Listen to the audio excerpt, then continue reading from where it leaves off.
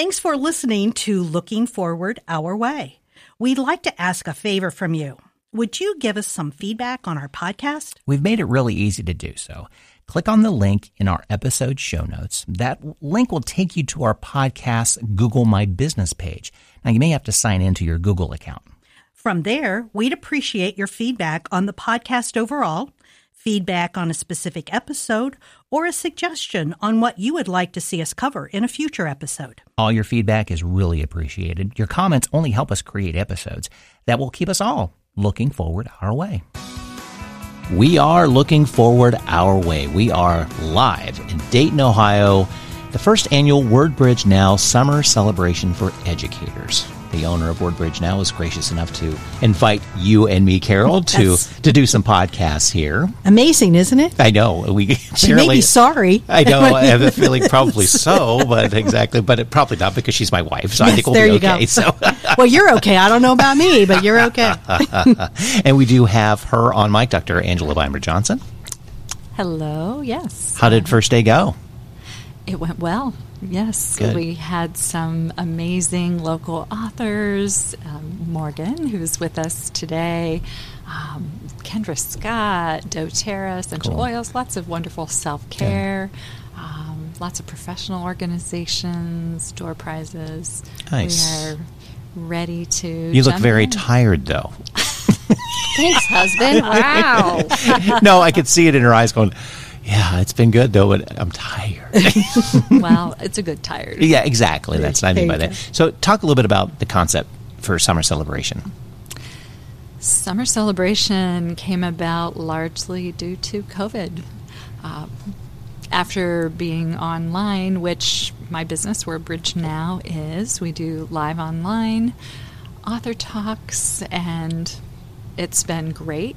But everybody just wanted to get together and see one another. And after a stressful year for educators, it was time to take some time for self-care and just enjoyment. So I thought about having a summer retreat. I thought about having a summer conference. And I thought, you know what, forget that. We're doing a summer celebration.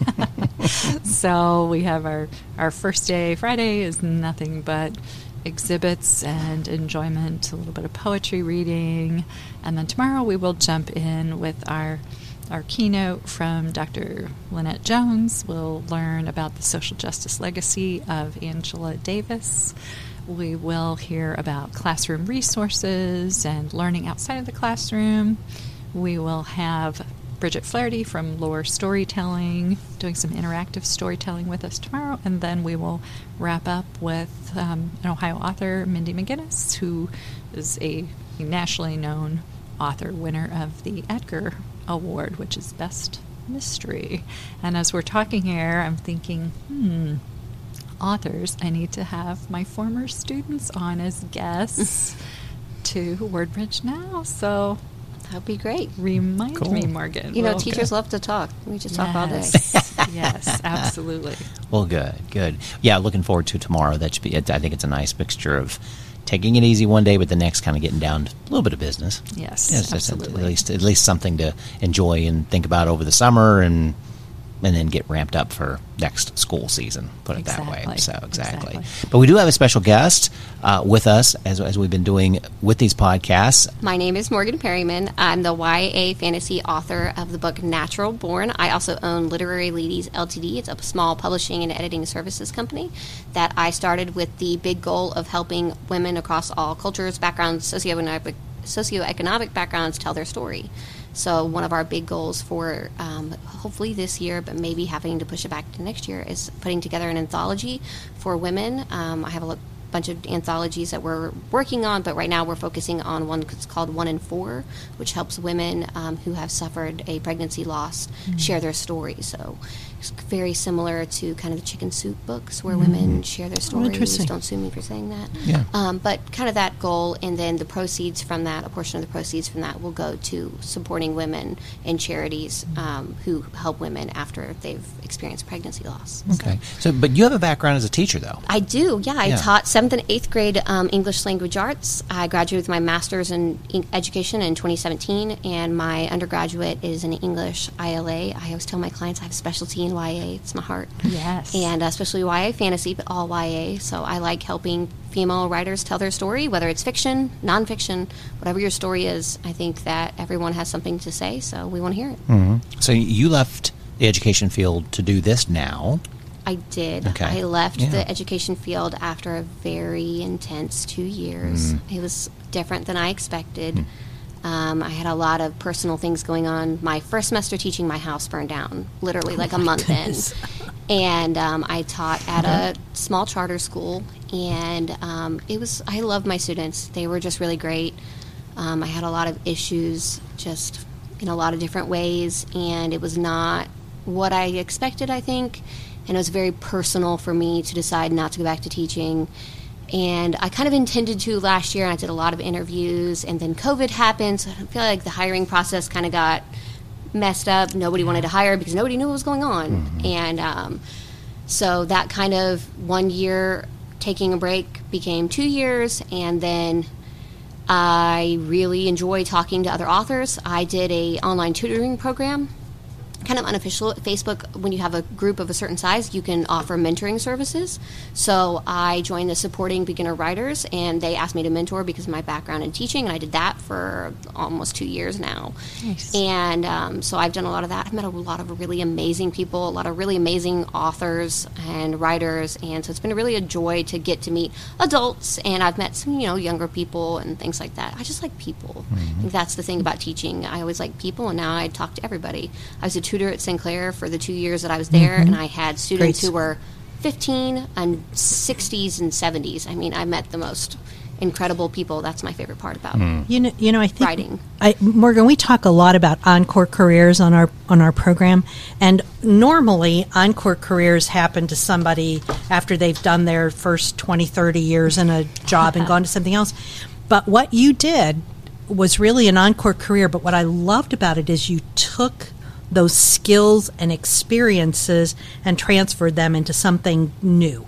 And that is really what people need to know how to do. So when you're talking about your mentoring, there are a lot of older individuals who are job searching, but they don't know what they want to do. They've got these great, wonderful skills, and they can't identify them, so they don't know where to move them to in terms of another job. So put that on your list of things to do while you're mentoring people, that you can also help them in another career. Yeah, so. And being a self-published author, I've learned so many things that I had no idea I was going to have to learn. Right. And I think one of the things most self-published authors struggle with is like marketing. And that is not, I am not a salesman, but my dad is. And so, he gave me all these books. I got books by, I can never remember his name is, but Patterson, which is big in the Dayton area. He was a very successful businessman and so I read his book on sales and trying to get those clients. And I've never owned my own business before, so it's a struggle. Watch a lot of Shark Tank. There you go. But, so that's been a struggle, and I've been really fortunate to have a really supportive spouse. My husband drives a truck for a living, and he struggled when we were first married about trying to figure out what he wanted to do for his life. And when I was teaching, I always asked my students, I never asked, what do you want to be when you grow up? Because, I want to be an astronaut. But it's not about what do you want to be, because who you are changes as you get older. But right. it's what do I want to get paid to do for the rest of my life? And I became an English teacher because I love reading. But then there was so much more to teaching that I think I wasn't anticipating, and that emotionally I'm not the person for. There was a lot. I love my students, and I love connecting with the community. I love Dayton. I've lived in Dayton my whole life, and I volunteered all around Dayton. I love the community. But there's so much emotional things that come with teaching. I had a student try to commit suicide in a classroom. That was a whole thing, and it was like a breaking point for me. It's not something I was prepared for. I'm not a social worker. There's a reason I didn't do that, because I'm not the person who's emotional, prepared for that. But as a writer, I get to create those scenes and then talk about the impact of them and help people through them and do things like that. So I've been really fortunate to have a spouse who also changed careers. When he was 28, he was like, I want to be a truck driver. He's amazing at math, and he loves driving, and it is his passion, and he's great with it. And he owned his own business for a while, and then we weren't prepared for the upfront costs. So now he works with a small company, and he loves it. And so when I came to him and I was like, listen, I don't know if I can go back to teaching, he was really supportive, and we were thankfully financially able to do that. But I know that's not everyone's story, so it's hard. Having $100,000 in school loans is also a struggle, I'm not going to lie. But you know, it's now I'm doing what I love, and I get to read books every day. I always, you know, what can you get paid to do for the rest of your life? I could definitely get paid to read books for the rest of my life. Oh, absolutely. And my favorite part about being an editor is getting to hype up new authors. I have an author, whose name is Marcy Rowe, and her book comes out July 1st. And as indie authors, you especially get the imposter syndrome. You get the, am I good enough? And there's kind of a stigma that comes with being an indie author and not being traditionally published. There's a lot of people who just won't read indie authors. But you and I were talking about earlier the level that has come in the last couple years. To be competitive, you know, there's self-publishing and it's a business. You have to know everything. Well, and if somebody's not going to buy it because you haven't done a very good job with the book, then it's not going to do any good to self-publish because nobody's going to buy it. Yeah, and so like me as an editor, my favorite part about my job is, one, I get to read the new books when they come out. That's pretty awesome. Like my favorite genres, I also get to edit them. I get to talk to authors, but I get to be like their hype man. I get to fangirl. I get to fangirl all the time. I'm like, listen, you got to read this book. It's so good, you know. And I told my newest client, her name is Marcy Rowe, and I said, you're the next Sarah J. Maas. You got to treat yourself like you are. You're the next big thing, because if you don't believe you're the next big thing, then you won't be. But if you believe that you are, then you'll do anything to get there. And I think that's my best part about owning this business, is getting to do that. So how do you select the authors you're going to work with? They select me. Oh, really? Yeah, Wow. I am very small, so I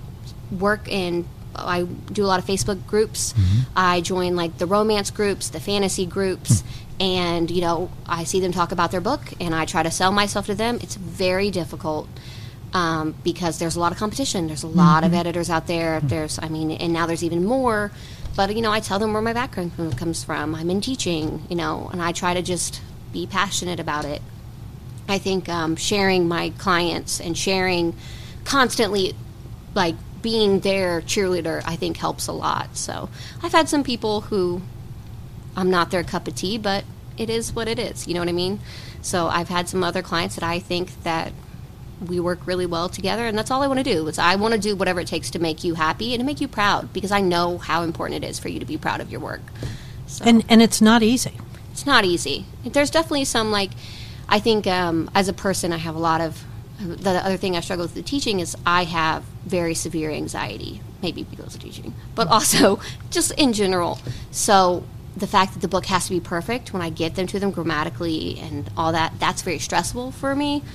But at the other time, I try to be as prepared for it as possible. So I always tell my clients, I will work until you're happy. But if you're not happy, you have to communicate that to me. You know, and I've had clients who I think technical things happened, and maybe they're not working from the same file as I am. You know, it's a learning curve. Sometimes things happen, and I have had clients who are upset because they found a spelling error, and I'm like, okay, well, let's work. We'll look it over again. We'll fix it. I want to do whatever it is until you're satisfied, but it has to be a partnership too, and that's kind of how I approach editing. Is like, it has to be a partnership. If you're not happy, you have to tell me, because I want you to be happy, and I care. And my husband says I care too much, but it is what it is. And you invest a lot of money into editing and into your book, time, blood, sweat, tears. And I've been there. I've done that myself. I have my own book. I get how much work it takes. So if you're not happy after I'm done, then that's a problem for me, because I want that. So I don't know. It's a battle. I have kind of a off-the-wall question for both of you as English teachers. Sure. And I have found myself through COVID reading a little more than because I normally read a lot, but reading a little bit more since I had more time, but reading really different things. I read Doris Kearns Goodwin on her book on leadership. Okay. Never would have. I mean, I love listening to her, but I probably would not have picked that book up. I'm just started Barack Obama's long book, and very intense, hard to get started. You can hear his voice in your head, as you're reading it. But I get it's just like because normally I'm reading fiction, murder mysteries, that kind of thing. So it's really kind of throwaway stuff. Have you seen this with other people? Has COVID changed what people are reading and how they're reading or how much they're reading? Have you, like I said, this may not be an answerable question. For me as a professor, and especially Morgan can speak to this too, as English majors, you are pretty much reading for the syllabus. So and everything, whatever yes. is in that class. But I feel like that's my favorite part of being an English major. Right. So in terms of just the general public, and Morgan, maybe you can speak to this a little bit more, I tend to really only know what my husband is reading, what my family, what my students are reading. Well, no, he's reading podcast stuff, so yes. yeah. Actually, no, it's mostly mystery. Oh, there you go. Yeah, Okay. I'll go to the classic stuff. I think Sherlock Holmes, revisit Sherlock Holmes, and all that kind of stuff. Oh, yeah. So. I'm reading a book called depends. Atomic Habits Oh. by James Clear, who's actually from Columbus. It's like what exactly are habits? How do we form them? How do we change them? Sure, that's a great. It's really interesting, but again, it's not something I would ever have picked up. It's a great As title. somebody who spends a lot of time on social media because I'm promoting my books and my editing business, I'm in an obscene amount of Facebook groups. I would say that, I think that we're going to see a huge push of different types of readers, but of just the amount of different things available. Because I think that so many self-publishing just authors are coming now out of COVID and are, I had a year to write my book, so I did. I was just thinking the same thing. I had a year to write a book, so I did, yes. Yeah. And like for me as an editor, hopefully in the long run that'll benefit me because there'll be more people getting into it and things like that. And I think that we're going to see a big push in a lot of different things. And that's kind of what I love about indie authors, though, is I think that Amazon has made it remarkably easy to publish a book now. And like that was such an elitist thing when, you know what I mean, for such absolutely. a long time. It was old white men writing books.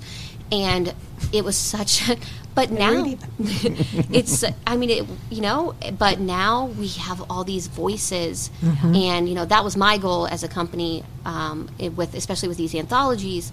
I'm creating this anthology for women who have experienced pregnancy loss. And that was my goal when I set out this, was to get women from all different socioeconomic statuses, cultures, religions, put together so that we can see our similarities, so that we don't feel alone. And kind of stems from my grandmother feeling very isolated after she lost a set of twins. And then shortly afterwards, my grandfather passed away. And at that time, she could not have her name on the checking account. So when he died, they had nothing. They had she had no access to their money. And her and I talked about this when I did my multi-genre project. I was just going to say, yes. I remember your project. Yes. I was going to mention That's that. literally where this came from, right? From Right State.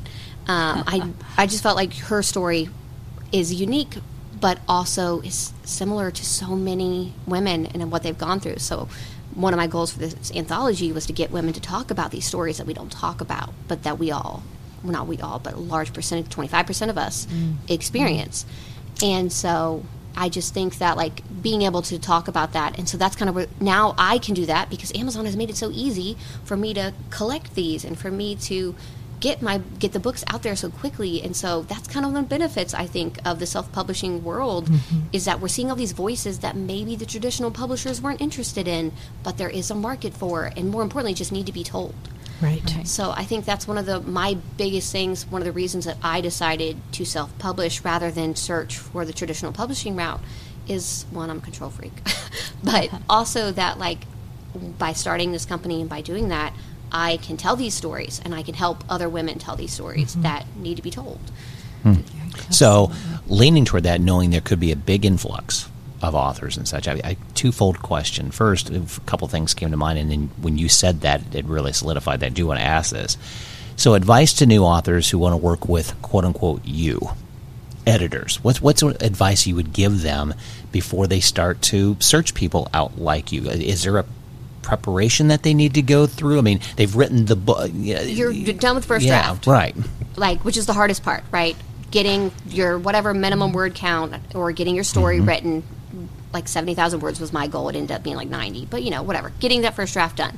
Once you've done that, some people prefer to do the editors and then the beta readers or an alpha reader who's the very first person you give the book to.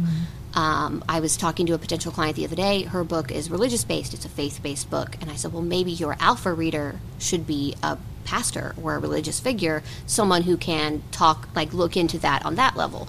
So I would say get your alpha reader, somebody who can be objective. Maybe it's a friend who can be objective. Maybe it's a person in a Facebook group that you trust. I have a lot of people that I've connected with through that. And then you have your beta readers who are people who are familiar with the genre. My client right now, she's getting a lot of beta readers who are writers. And I think that has value. I think that getting one or two people to look at it who are used to writers in your genre has value. But I also think just like, it sounds bad, but generic readers, people who just going to pick up your book who love the genre, because I think that you get conflicting feedback. Like, as an editor, one of my clients, she said, one of her beta readers said the beginning of her book was an info dump. I said, your character is standing on the edge of a cliff ready to jump. How can that not be action-packed? Like, I don't understand that. Like, that seems action-packed to me. But, if you're not familiar with the genre, I think it depends on the reader. It depends on the genre. So I would say, get your draft done. That's the hardest part. Get your draft done. Take a step back. Give yourself a week. Then seek out some beta readers who are readers in your genre. Yes, maybe one or two writers to give you some actual critiques, but also general readers to tell you how your pacing is. The easiest way I'd say to get feedback, one of the things that I suggest that I learned is use the tools that are already there for you. Don't make your life harder than it needs to be. Use Google Forms. I have a Google Forms that I give out to my beta readers that is like a yes or no, and let Google gather the data for you. We are so blessed with technology sometimes. So I have do you like this chapter? I have one client who likes to give questions out after each chapter that are relevant to that chapter, so that, did you like this? Did you not like that? And then once you've had a round of beta readers and you've looked at it and you've yourself edited it with a grammar program, literally just run it through Grammarly. Like, at the very least, before you send it to your editor, run it through Grammarly. So make your editor's life a little bit better. I mean, I know you're paying me, but come on. Run it through Grammarly. You'd be surprised. Yeah. And then send it to your editor. And do send it to your editor. I have an English degree, and I edited my own book and still found errors and ended up sending it to a family friend who's an editor. Do it. It's worth it. You always need more than one set of eyes. Yes. Well, and also, don't cuss out your editor if you find, oh my gosh, your book is 100,000 words. If you find a misplaced comma, it's okay. Calm down. It's going to be okay. I don't think I've ever thrown away a book because of a misplaced comma. And there's this or stopped reading it. I don't think I ever have. You? Though, people will they'll catch it though. I know. With a red pen. I know. Oh yeah. Oh yeah. Yes. I'm doing that in the newspaper a lot because there are a lot of typos in the newspaper. Yeah. But I was it's interesting because, again, I'm not an English major. My degree in sociology, the only editing I had to do was my dissertation, and that was pretty pitiful. That's enough. But it was a book I published. It is, yes. But I read a book, and the author's very well known, and it was a religious book, so she's well known in that genre.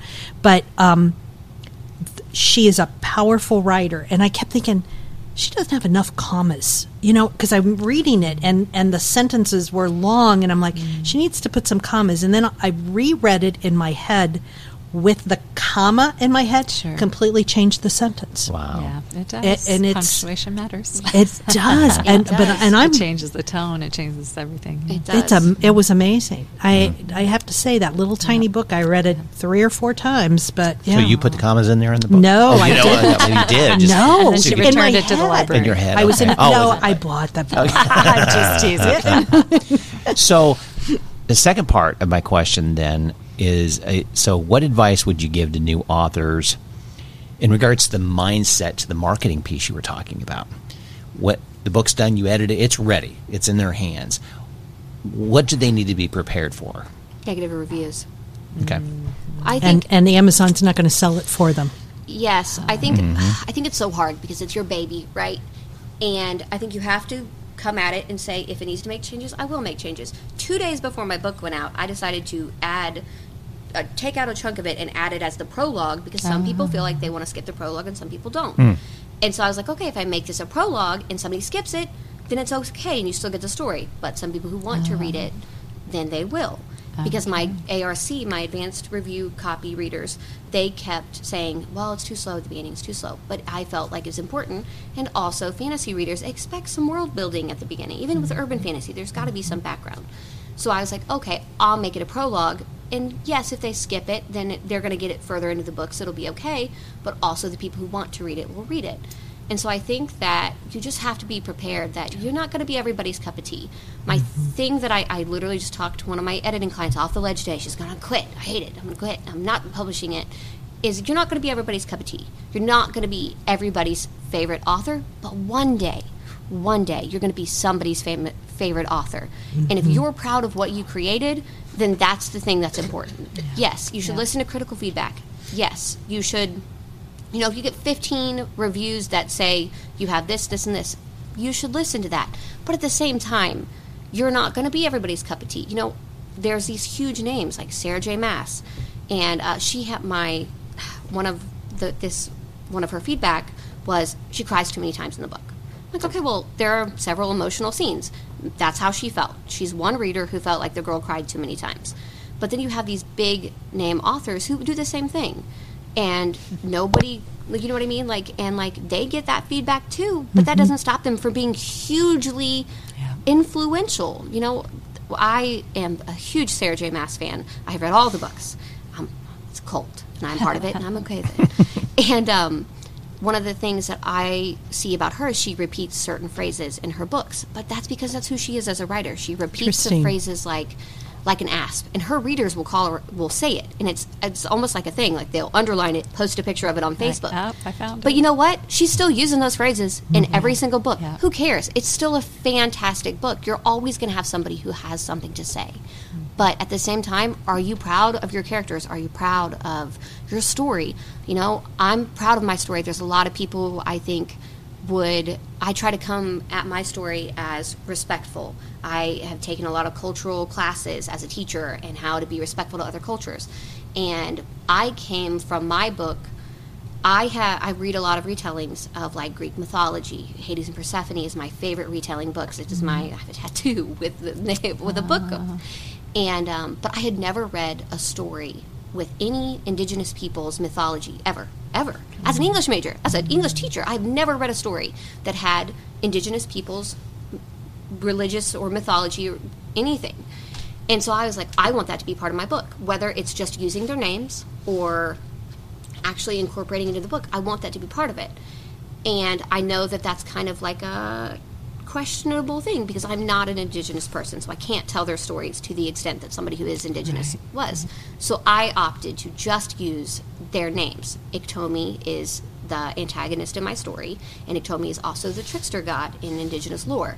So like things like that. But then I also put in the back of my book, it was suggested to me, and I think is a great idea, to list off indigenous authors. If you want to learn more about this culture, here are 10 indigenous authors. Here's a link to a Goodreads page with 50 authors in it that you can learn more about this. Nice. So I try to treat my book as like an introduction to pique your curiosity, not as a means of information. Does that make sense?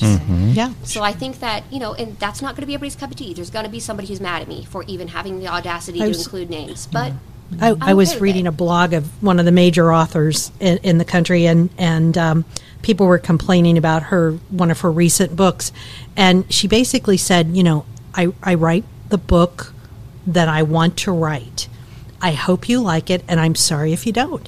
End of story. Yes. It's like, you know, she's not going to go in and start changing things or marry off the heroine and the hero and just... Sure. It's her book. This is the story she had to tell. Yeah. Angie, did you meet Rainbow Rowell at Octella a couple years ago?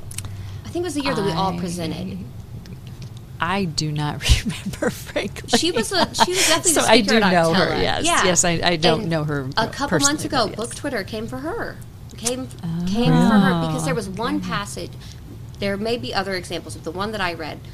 it was a passage about her referring to an Asian American character as a beautiful China doll with a lowercase c, as in like China the fabric.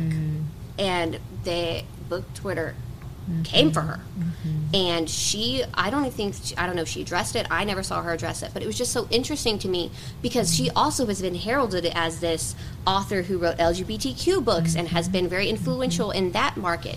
And it's just so interesting to me that, like I said, you're not going to be everybody's cup of tea, and it's so difficult for me. It's scary. It's scary as an author because I want everybody to feel loved and respected, and so that's where I always try to get my clients to come through.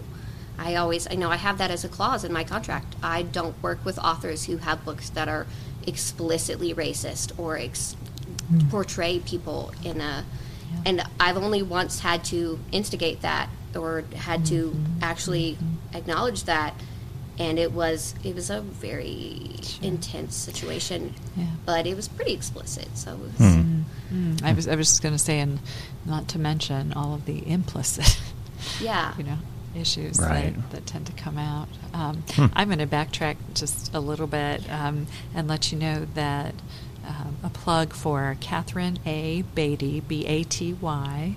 Her website is acornmush.com, and she is an Indigenous woman. She has worked as a librarian. She's out of Texas right now, but she was one of the WordBridge Now educational speakers.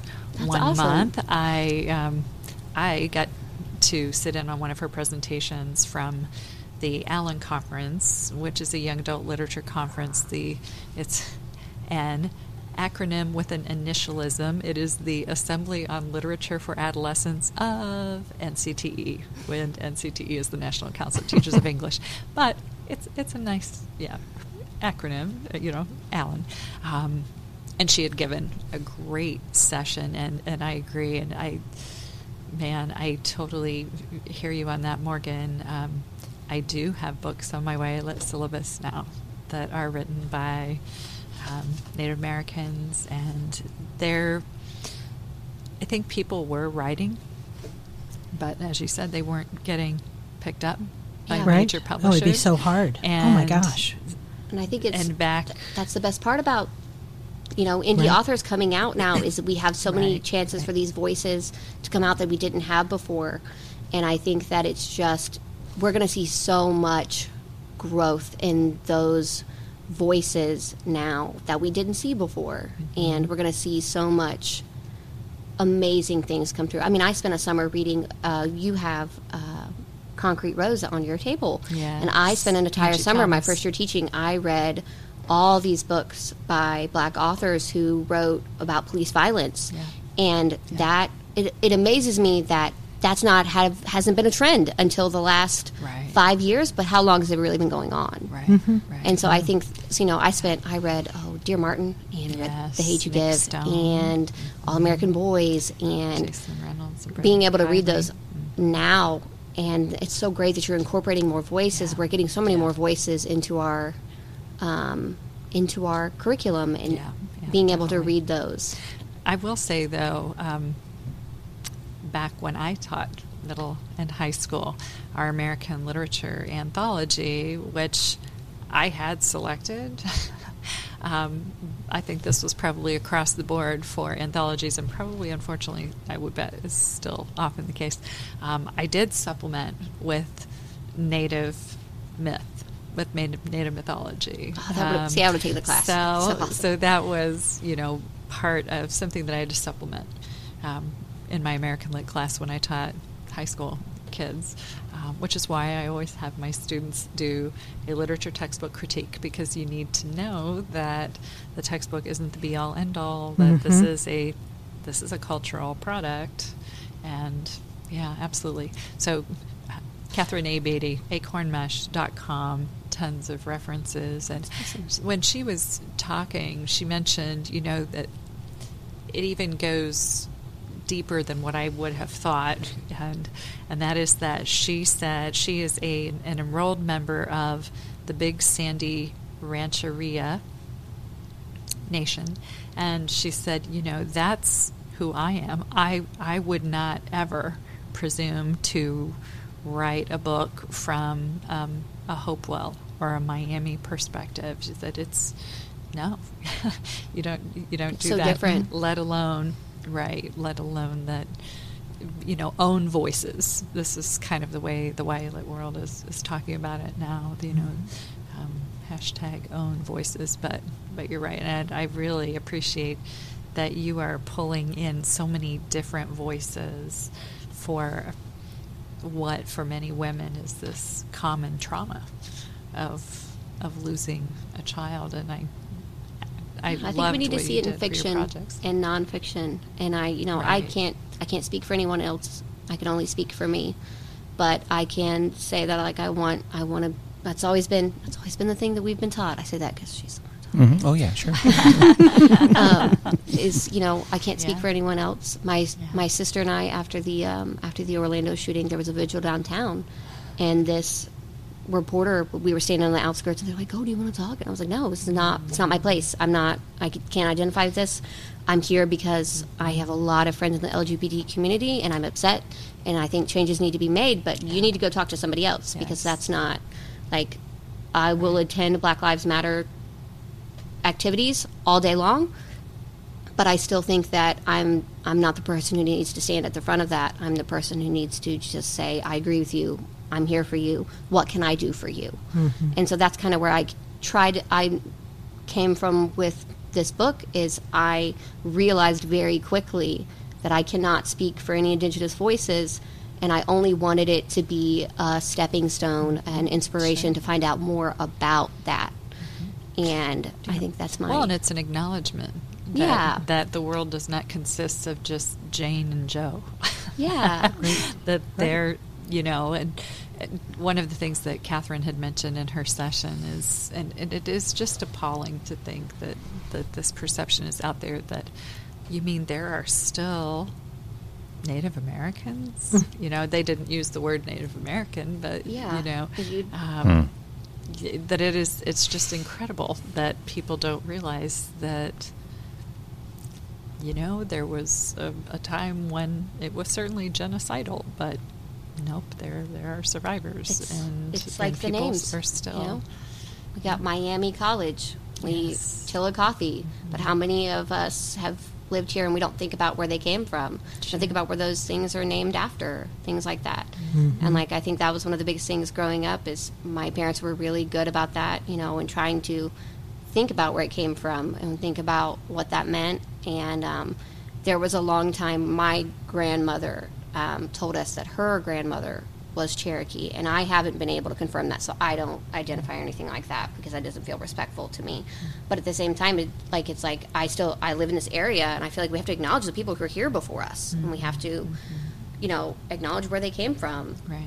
And land acknowledgement is a big thing right now, and I know I read it at the beginning of our WordBridge Now sessions, and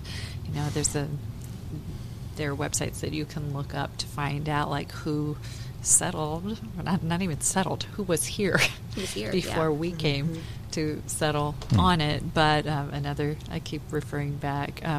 Let me know, Morgan. Catherine let us record that session, and it was just really phenomenal. So I will set you up with. You should, because I would definitely listen to that. Yeah. Which I will say, I'm skipping here. Acorn mush. When I thought about it, it must be this traditional food, and it is. But she said it's something they all hate. She said it is.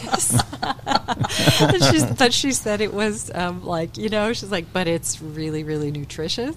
It does not taste good, but you gotta have it. But you gotta have it. So yes. Sheesh. So. Well, thanks again for being a part of the podcast. Really interesting. We've had now a two-part series, I think, in regards to self-publishing. This really gives another back end to it. Thank you so much. That was really an interesting dive into the business of it, and very important piece. So thanks. Thank you for joining us. Yes, thank you for welcome. having me. Could I ask, Morgan, what is your website again? It's www.buildingherstory.com. Excellent. And we'll have all that in the podcast show notes. If you want to contribute to our 1 in 4 anthology, please reach out. We're trying to get people from all kinds of different backgrounds. Right now we don't have a lot of submissions, so we're pushing back our publication date, and we just want to make sure that it's great before it comes out. And we know that a lot of women have stories to tell, and we also have other ones hopefully coming out about issues revolving around women too. So keep Wonderful. that in mind. Great. Good. Thank Well, you again. Thank you.